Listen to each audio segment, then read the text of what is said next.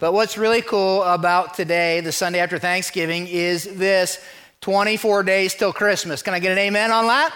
Yeah, raise your hand if you love Christmas. I want to see who I'm talking to. Keep them up, because I want to see who doesn't have their hand up. I want to see who I need to talk to this morning, right? Yeah, I love Christmas. You put your hand up. I tell you that every year. I love Christmas. I love putting everything about Christmas, and hopefully you do too. I love Christmas music. Can I get amen? Amen. And I love Christmas presents. Amen? Yeah, I love Christmas food. Anybody like Christmas food? And I like Christmas presents. Amen? Yeah, I like Christmas movies. Anybody like Christmas movies? I can see back here. And I like Christmas presents. I just want to let you know that. I love Christmas, right? Christmas decorations, Christmas lights. Don't you love it? Anybody like Christmas lights? And I love Christmas presents, in case I didn't say that, right? I love Christmas presents. Anybody like Christmas presents? Raise your hand. Yeah, those of you who aren't are lying, I think, right? I hate it when people get to be old and like, oh, I don't really like Christmas presents. You're lying. We love Christmas presents, right? All of us from the time that we're little, it's like we want this certain thing because we think this present or this gift is going to make us happy. And there's something that we long for and we want, and we like, if I could just open that, then I know I'm going to be happy. I was thinking this last week about that. I was thinking when I was a kid, there were certain things, and it's amazing how times have changed. But I remember when I was young, there was something that I wanted for Christmas because I knew if I just got that for Christmas, if I got this, because it was cutting edge technology at the time. And if I could just get it, I would be happy. What I wanted that was going to make me happy was an electric football set. Give me an amen on that. Raise your hand if anybody's got one of those. Anybody have one of those when you were? Yeah, a couple. You look old. That's what you look, right? I'm just saying. I still got mine, by the way, right? And so some of you are like, what is that? Well, this was cutting edge, man, because what you do is you lined up your team on this little field, and you lined them up against the opponents, and then you plugged it in, which was unheard of at that time, right? And then you hit the button. They just did this the whole time, and they went in circles. And that made me happy for putting there 1 year, maybe 2. And then all of a sudden, the technology changed, and all of a sudden, my electric football set seemed old, right? Because all of a sudden, they came out with something way cooler, way more cutting edge. And I knew if I just had this, I'd be happy. Can I get an amen on that? How many of you had one of those? Raise your hand. We'll see who I'm talking to, right? I still got 3 of them. I'm not kidding you. I don't play them. Don't worry about it. But I thought if I just had that, I would be happy. Why? Because that was cutting edge. That was much better than what I had. If I just had that, I would be happy. I was happy for about a year or 2. And then I grew up and became an adult, and I realized, man, these kids don't even know anything about what I used to play with. Because nowadays they have stuff like this, right? It's like virtual reality on a football field. Here's what I know. Many of us in this room, we think to ourselves, man, if I just could get that one thing, I would be happy. A few years ago, something happened to me. Some of you were here for it. Christmas Eve, I did a little talk at Christmas Eve, and I had an illustration up here. Some of you might remember it, because I was talking about something that makes me happy. Particularly when I was a kid, it made me happy. And the one thing that made me happy, I had it wrapped up as a present because I was going to tell you what made me happy. And what made me happy was a Snickers bar. How many remember that at Christmas Eve? Yeah, and so I unwrapped this Snickers bar. I had no idea what was going to happen at that point because something happened that surprised me. Unwrapped it, did the Christmas Eve. I was like, oh, have Merry Christmas. And that was a couple years ago. Somebody who I still am not sure who it is, but one of you, since that talk, one of you began every so many weeks bringing into the office anonymously bags of Snickers bars. I affectionately refer to you, if it's you, as the Snickers bandit, right? Because you come, drop them off, and won't tell me who you are. And I'm like, man, I never saw that coming. I used this illustration, unwrapped this Snickers bar, Christmas Eve, and all of a sudden one of you like, wow, if that's what makes him happy, we're just going to fill his life up with Snickers bar. It gave me an idea. I got my talk for this Christmas Eve. I'm going to tell you how much I love things like this. And see how that might work for me, amen? I know what some of y'all thinking. Well, Matchbox, I'm going to get filled up with Matchbox cars, right? Here's what I know. You know what? 53 years of Christmases, right? I don't know how many you have, more or less. 53 years of Christmases. I know something that, quite frankly, you know. And here's what I know. that when it comes to being happy, I know that no thing makes me happy. There's no thing that makes me happy. See, you know that by experience because many of us think if I just had that thing, or maybe it's not a thing that you buy, maybe it's not material. For some of us are like, if my circumstance was just this, or some of us think, well, when I get to retirement, or if I could just get married, or if we could just graduate high school, then I'm going to be happy. And what we find is as we go through life that no thing makes me happy. So it causes us to say, well, I got to dig deeper into this. I want to unwrap happiness. And when you unwrap happiness, here's what you find. Stay with me. We're going to go here today. You find something that's true about every happy person. That every happy person has something. When you begin to unwrap happiness, here's what you find. You find that happy people are at peace. That people who are truly happy are at peace. And quite frankly, for some of us in the room, here's the deal. The fact that happy people are at peace is the very thing that makes us unhappy. Because when we look at their life, we're like, how can you be happy? How can you be happy and work that job? How can you be happy and drive that car? How can you be happy and be related to them? How can you be happy and look like that? How can you be happy, right? And for a lot of us, we want to be happy. And we find ourselves missing happiness because somewhere along the way we're missing peace. And it leads many of us this Christmas to say, I need peace. I need peace in my life. It makes sense at Christmas time you talk about it because at Christmas time that whole peace on earth, goodwill to men kind of thing, right? And for some of us, we're like, I need me some of that Christmas peace. I need me some of that peace on earth, goodwill towards men. I need some peace in my life. And some of you are like, man, I had a Christmas card. Somebody sent me a Christmas card. It said peace on earth, goodwill to men. I need that. But for some of us are like, maybe the card had it wrong because here's what you know and I know, that when you look around, right? When you look around, you realize something. There ain't a whole lot of peace on earth. Amen. All you got to do is watch the news, look around. All of a sudden, nation fights nation, races in tension with other races, genders squabbling with the other gender. You have husband fighting with wife. You have religion squabbling with religion. Heck, we even have the Browns fighting with the Steelers. Amen? When you look around, there's not a whole lot of peace on earth. Everybody lean in. Look here a second. Look here. I want to talk to you. You don't got to look around to know there's not a lot of peace on earth. You know what you got to do? You just got to look in the mirror. You see, the fact of the matter is, it's not just that there's not a lot of peace on earth, but many of us, all we got to do is simply look in the mirror. And we realize there's not a lot of peace in our earth, in our world. And for a lot of us, when we look in the mirror, we're like, wow, there's not a lot of peace in my life. And for some of you, the reason there's not a lot of peace in your life is this. Maybe you'll find yourself, for some of you, it's because circumstances have stolen your peace. And you know what I'm talking about. For some of you, your finances are a mess. For some of you, your health has been hijacked. For some of you, your job is in jeopardy. And you don't have a lot of peace because the circumstances of your life have ripped the peace right out from underneath of you. Others of you, it's not simply your circumstances. You know what happens when you look in the mirror. You know what steals your peace? Your past.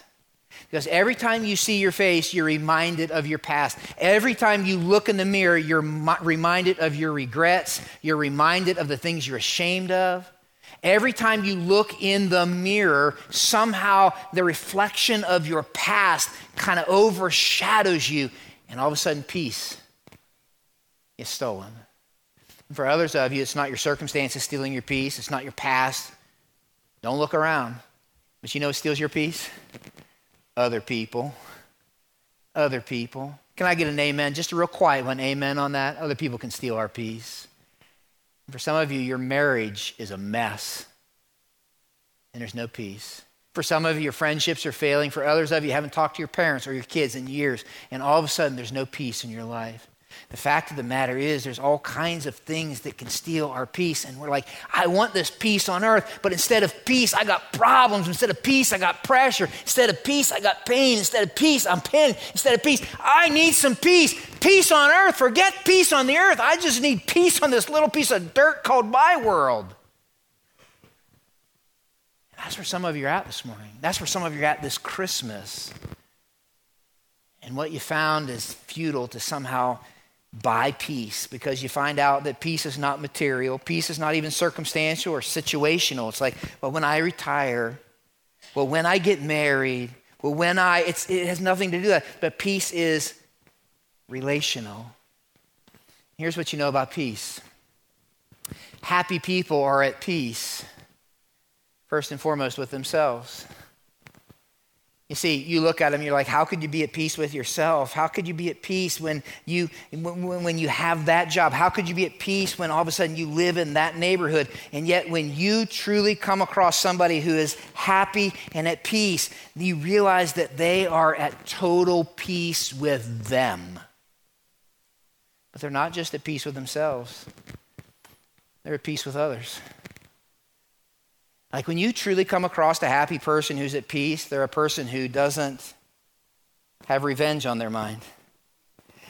When you truly come across somebody who's happy and at peace, there's somebody who doesn't carry bitterness and resentment. When you truly come across somebody who's happy and at peace, there's somebody who's not always playing the victim. See, the fact of the matter is, what we truly need and what we truly want is peace. And what if I could tell you, you could walk out of here this Christmas with what you really need and really want? What if I told you this Christmas that you could walk out of this room with what you really need, what you long for, what you want more than anything?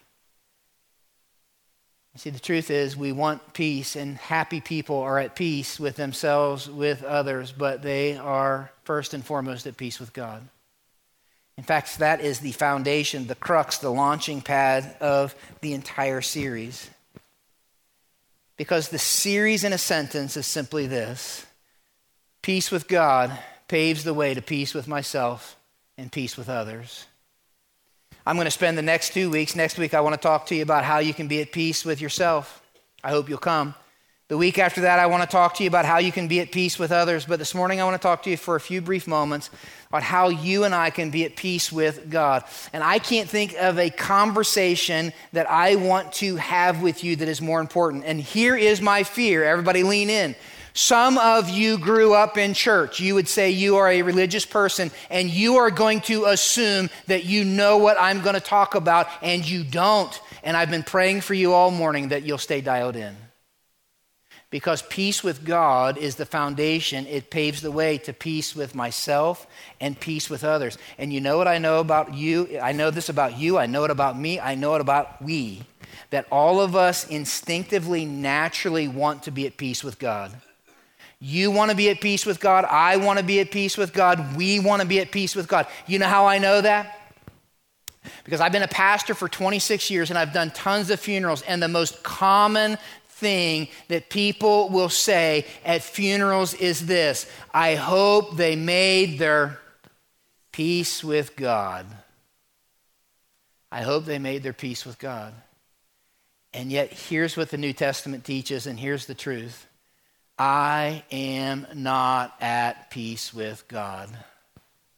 I'm not at peace with God. You're not at peace with God. We're not at peace with God. The New Testament teaches that we are in conflict with God. Here's the way Colossians 1 puts it. It says, once you were alienated from God and were, everybody say the yellow out loud, were enemies in your minds because of your evil behavior. Romans 5 that you have opened in your lap says this: for if while we were God's, everybody say it out loud, enemies. The New Testament teaches that we are not at peace with God. Naturally, we are not at peace with God. We are at conflict with God. And we are at conflict. Everybody listen, I don't want to lose you on what I'm getting ready to say. We are at conflict with God for two reasons. They're going to sound the same. You're going to think that guy's getting old, repeating himself. Lean in. For two reasons that I want to unwrap this morning. First, you ready? We are at conflict with God because of sin. There's no slide for this, worth writing down, because of sin. And we are at conflict with God, you ready? Because of my sin. You're like, ain't they the same thing? Stay with me. We are at conflict with God because of sin, and we are at conflict with God because of my sin. You're saying, Dan, help me understand that. I'd be happy to. Let's start with sin. Let's understand this. We are at conflict with God because of sin. I heard this illustration this last week by a guy named Andy Stanley, and I'm like, that's it. He illustrated it perfectly. When you and I think of sin, I want this to make sense to you. I want you to think of it this way. Think of the nation you were born into. Now stay with me. Most of us, not all of us, most of us were born in America, in the room, right? And here's what I know about the nation you were born into. You had no choice in it, right? No choice in it. And whereas that might be unfair, it's true. That's handy to remember. It might be unfair, but it's true. And because you were born into the nation you were born into that nation with all of its blessings. There's lots of blessings living in America, right? Right? Amen? Yeah. And there's consequences. Here's what I know. How many of you ever traveled overseas? Anybody raise your hand? I've traveled overseas. I've been to Argentina, Haiti, been to Puerto Rico, Mexico, different places. Here's what I know. Anytime I've traveled overseas, been away from the nation I was born into, I stand out like a sore thumb. Amen? Right? I mean, you can just tell I'm not from there. Right? It's very evident. I look different than most of the people in the places I've been to, right? Their customs are different than I'm used to. It's evident. I don't know my way around. It's evident that I'm not from there. But it's never more evident than when I talk. Because one of the consequences, everybody listen, I don't want to mumble. One of the consequences to being born in America is I only know one language. Can I get an amen on that, right? And probably most of you do too. And it's amazing how many people across the world know more than one language. I remember I was in Puerto Rico. I remember there's 10 of us, about 10 of us. And we're in Puerto Rico, and when we landed, we were hungry. And so we found the nearest McDonald's. We're like, we're going to order some lunch. But none of us can speak their language. We had one guy on the team, and I think he got a C- in Spanish. We're like, you're our interpreter is what we said, right? And so we get this guy. We're like, man, we got to order. There's 10 of us. And so he got a napkin, he got a pen, and he began writing our order on the napkin.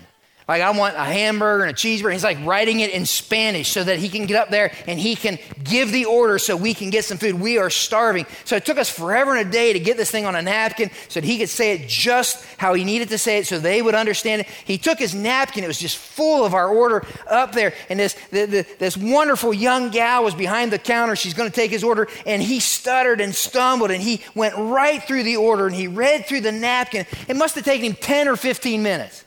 The line was building. People were getting impatient. And he's just going, man, we need this. And then he's like saying it all in Spanish. And she's writing it down. She's looking around. She's really uncomfortable. And when he got done, she looked at him and she said, now, is that 3 hamburgers, 5 Big Macs, and 6 chicken McNuggets? We looked at her and said, like, how many languages do you know? She said 3 or 4, right? It is one of the consequences, right? Here's the deal. Here's the deal. When it comes to sin, we are, listen close, we are all born into the nation of sin. You're like, that's unfair. You might think it's unfair, but it's true. In fact, Romans 5 says this. It says, therefore, just as, what's the word? Say it out loud. Just as sin entered the world through one man, and death through sin, in this way, death came to all people because what? All sinned. You see, the fact of the matter is we are all born at conflict with God. You ought to write that down somewhere. It's important that you know that. We are born at conflict with God. And that's what Romans 5 is simply teaching. That literally sin came to all men through one man. And that one man's name was Adam. And with sin came death. And you know that because sin kills. Sin kills. Sin kills peace. Sin kills relationships. Sin kills attitude. Sin kills cooperation. Sin, everywhere it shows up, it kills. And the fact of the matter is, we are all born into the nation of sin. Some of you might recognize a picture like this, that literally over to your right is God and his kingdom. And the fact of the matter is, the New Testament says that all of us are born into the nation of sin. Like we don't need a passport to let people know, hey, I'm from the nation of sin. It's pretty evident, just ask your spouse. It's pretty evident, just ask the people closest to you. Like we are sinners. And here's where many of us lose our way. Here's where I beg you to lean in. Many of us like, okay, I'm born into the nation of sin, so here's where we lose our way. Many of us, what we do is we try to behave our way out of the nation of sin. Think about what I just said, guys. We try to somehow behave our way out of the nation we were born into. The fact of the matter is, you ought to write this down. We cannot behave our way into peace with God. We cannot behave our way into peace with God. Some of us try to behave our way into God's kingdom. That's why some of you are here this morning. We become more religious, more generous. For some of us, we become more benevolent at Christmas time. We try to do gooder things at Christmas time because we're trying to behave our way into peace with God. Everybody listen to what I want to tell you. Ready? I'm not being mean by what I'm getting ready to say. I want to tell you this before you're dead. In case I do your funeral. You cannot make peace with God on your own. I beg that you hear me. You cannot behave your way into peace with God. You cannot on your own make peace with God. I hear it all the time. I just want to make my peace with God. You can't make your peace with God on your own. You can't behave your way out of the nation that you were born into. I can't behave my way out of the nation of sin. Begs the question then what do I do? That's Christmas. Guys, that is the good news of Christmas. Look back at Romans chapter 5. I want to show you this. Romans 5, verse 1.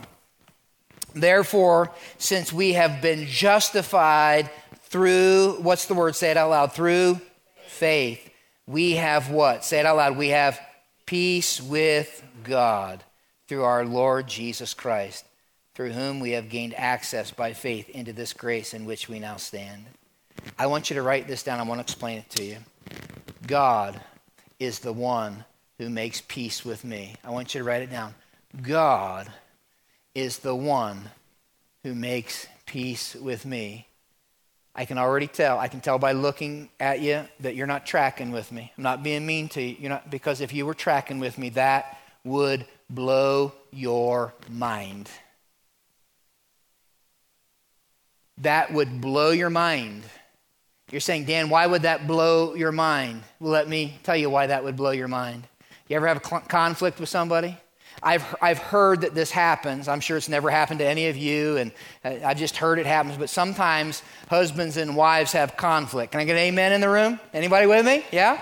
Yeah. Sometimes in the Gregory household, husband has conflict with wife. Okay? So sometimes we have conflict. I know hard to believe, but we have conflict, right? I know you don't struggle with it, but we've had conflict. You know what happens when we have conflict?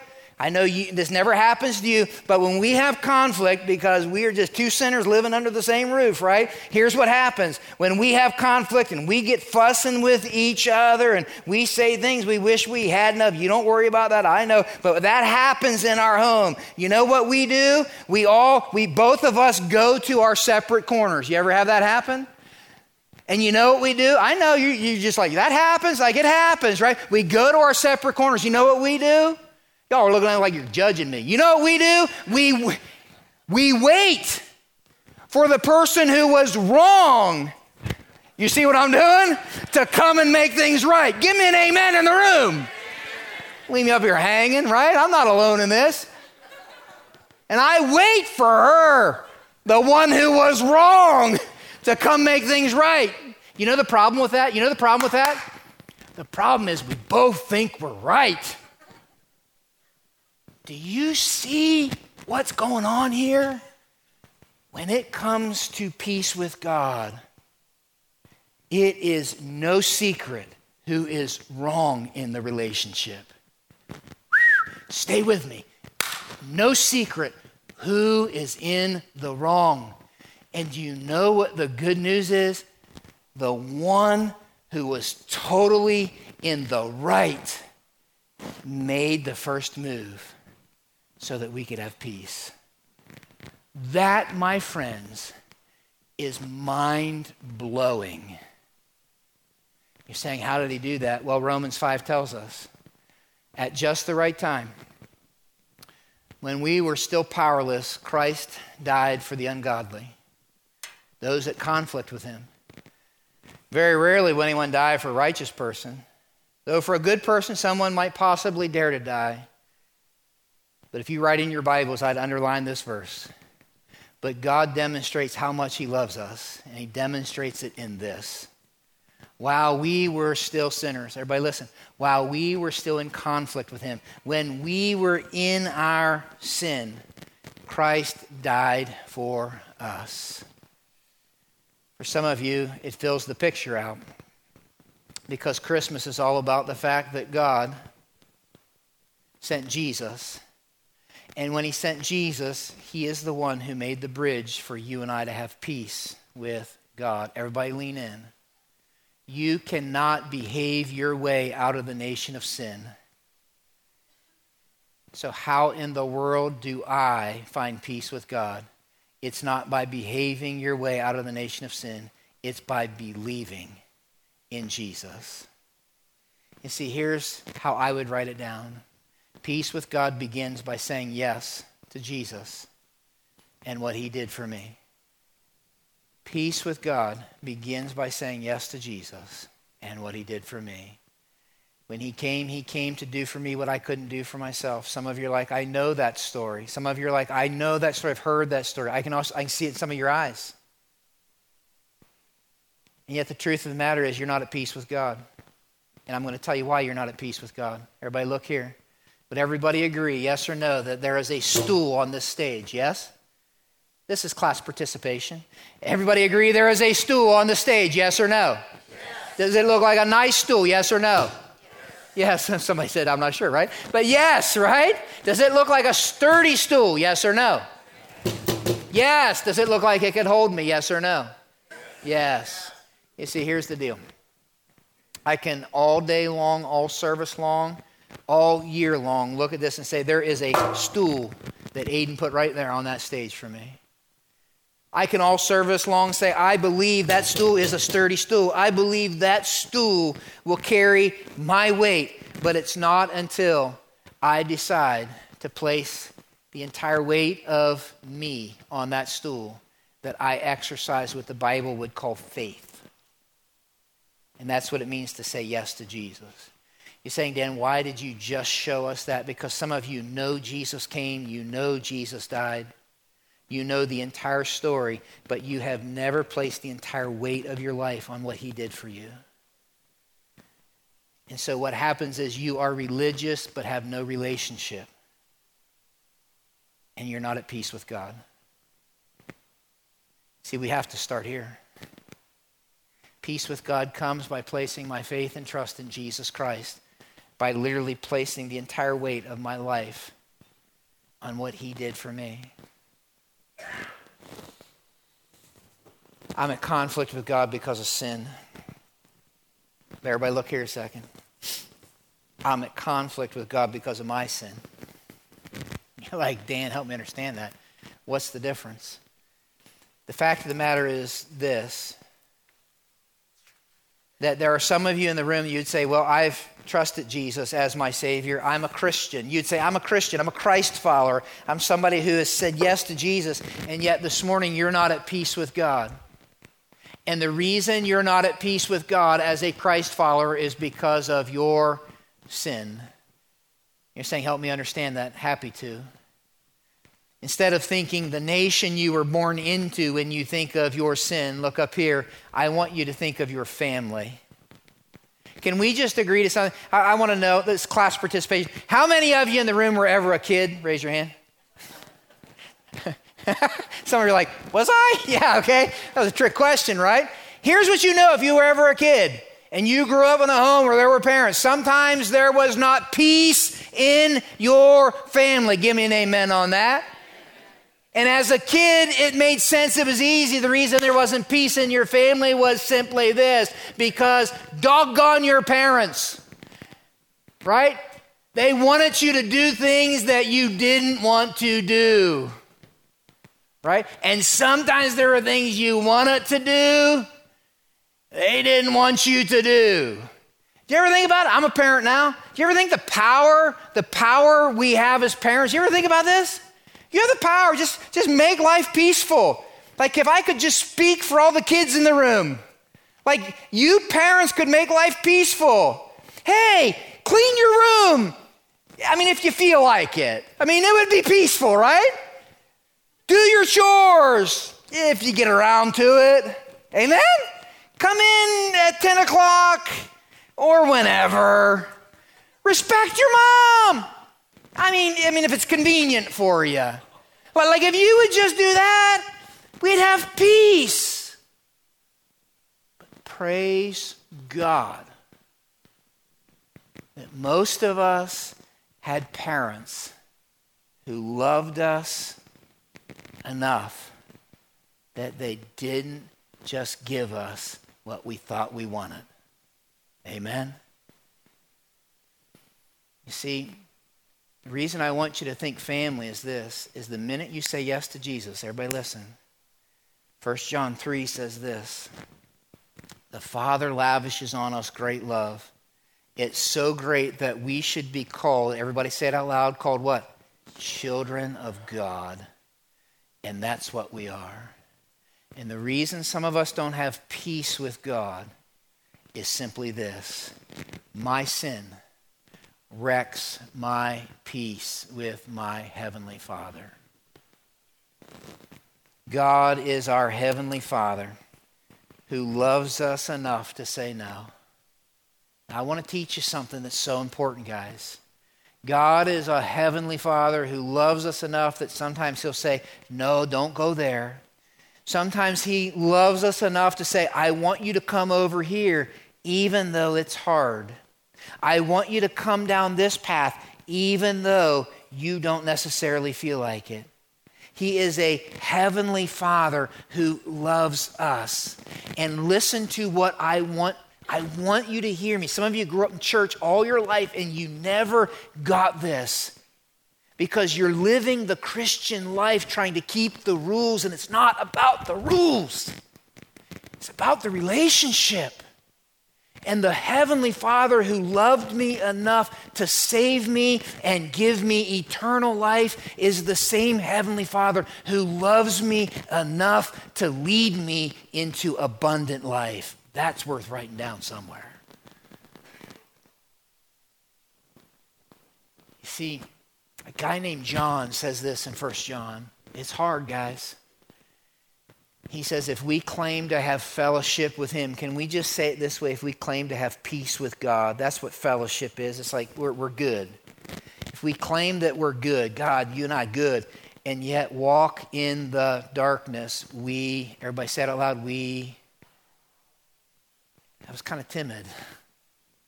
Like John doesn't mince words, does he? And we don't live out the truth. What he's saying is this, just put it in practical terms, like, God, me and God, we're good. I'm going to kind of do my own thing. I know he says that, but I feel like this is easier. I feel like this is more convenient. I feel like this is what everyone else is doing. What John simply says is this, is that peace with God continues by saying yes to where Jesus is leading me. Some of us are not at peace with God, and you know why? We're just being honest here this morning. We're not at peace with God because we truly would believe in our heart that we said yes to Jesus as our Savior, and yet right now, we're acting like a kid. We're acting like a kid. We're like, I want to do what I want to do because it's what I feel like doing. And for some of you, that's where you're at, and you're at turmoil with God. And the reason you're at turmoil with God is not because you're simply breaking a rule. It's because somewhere along the way you quit trusting, listen close, that God wasn't good enough and smart enough and loving enough to lead you into an abundant life. Tracking with me?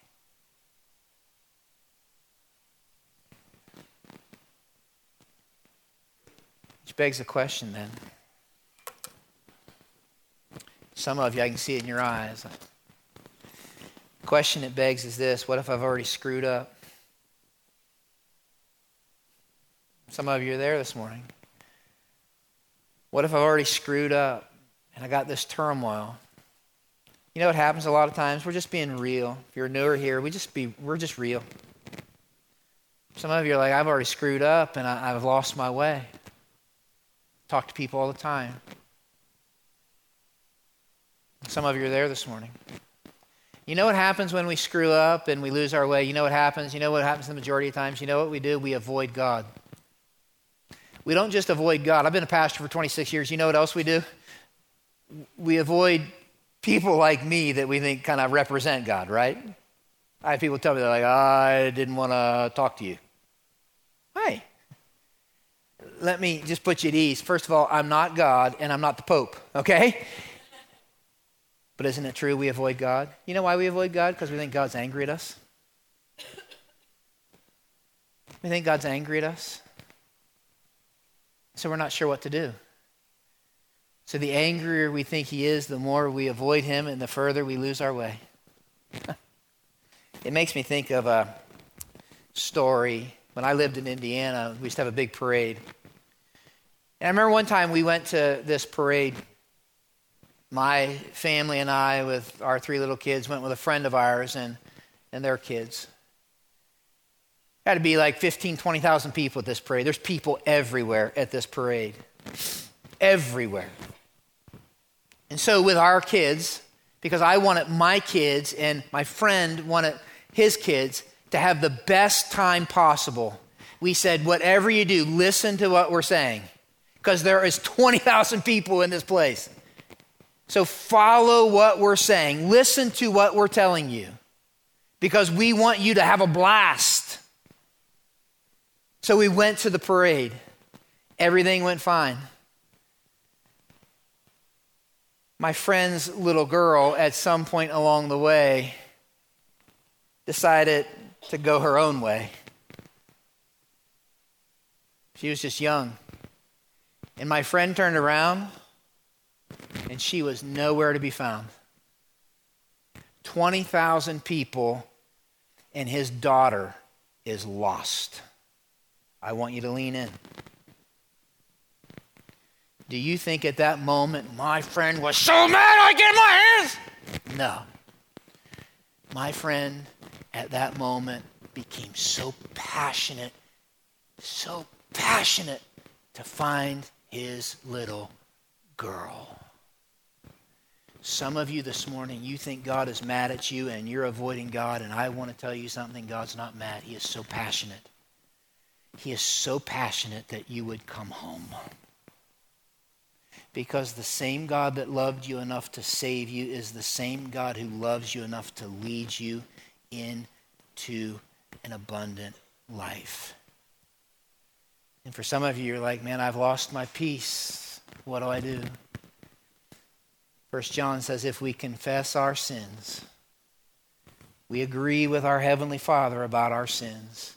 He's faithful and just and will forgive us our sins and purify us from all unrighteousness. I would write it down this way.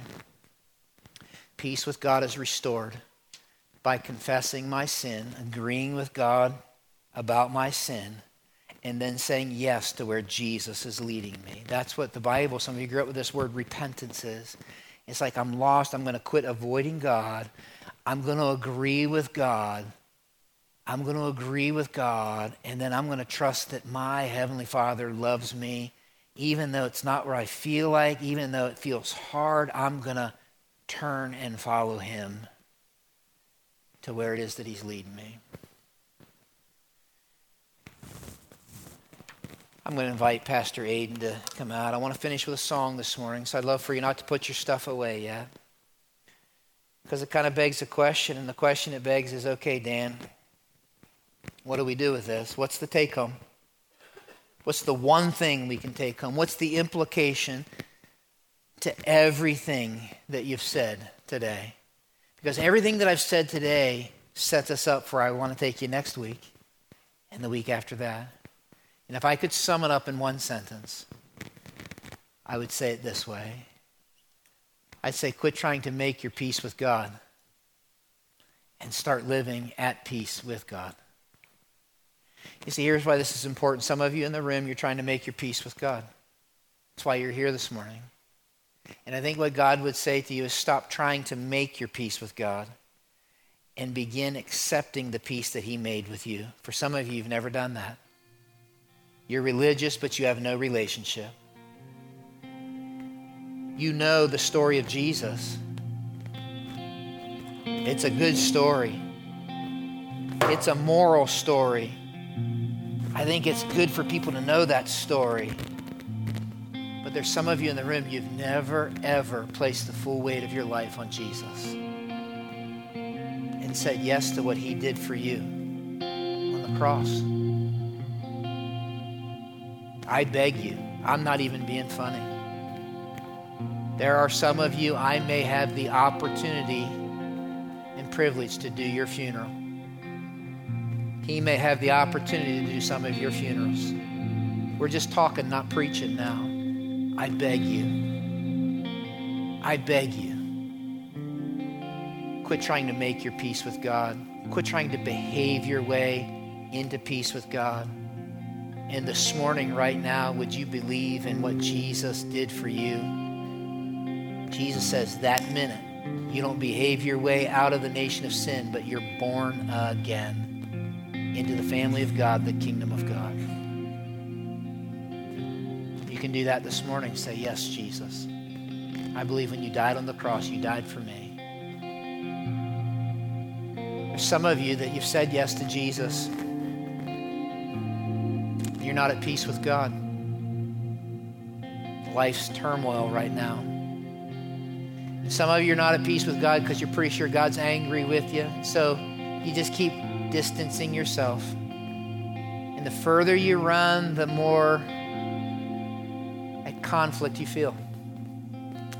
And maybe the invitation this Christmas is simply that you run home to a Father that is passionately waiting for His child to come home because He loves you. And He's passionate that you come home and live at peace. He was good enough to save you. He's good enough, kind enough, smart enough, loving enough to lead you. The same God that offers you eternal life is the same God that invites you into an abundant life. So God, we're done. We need you.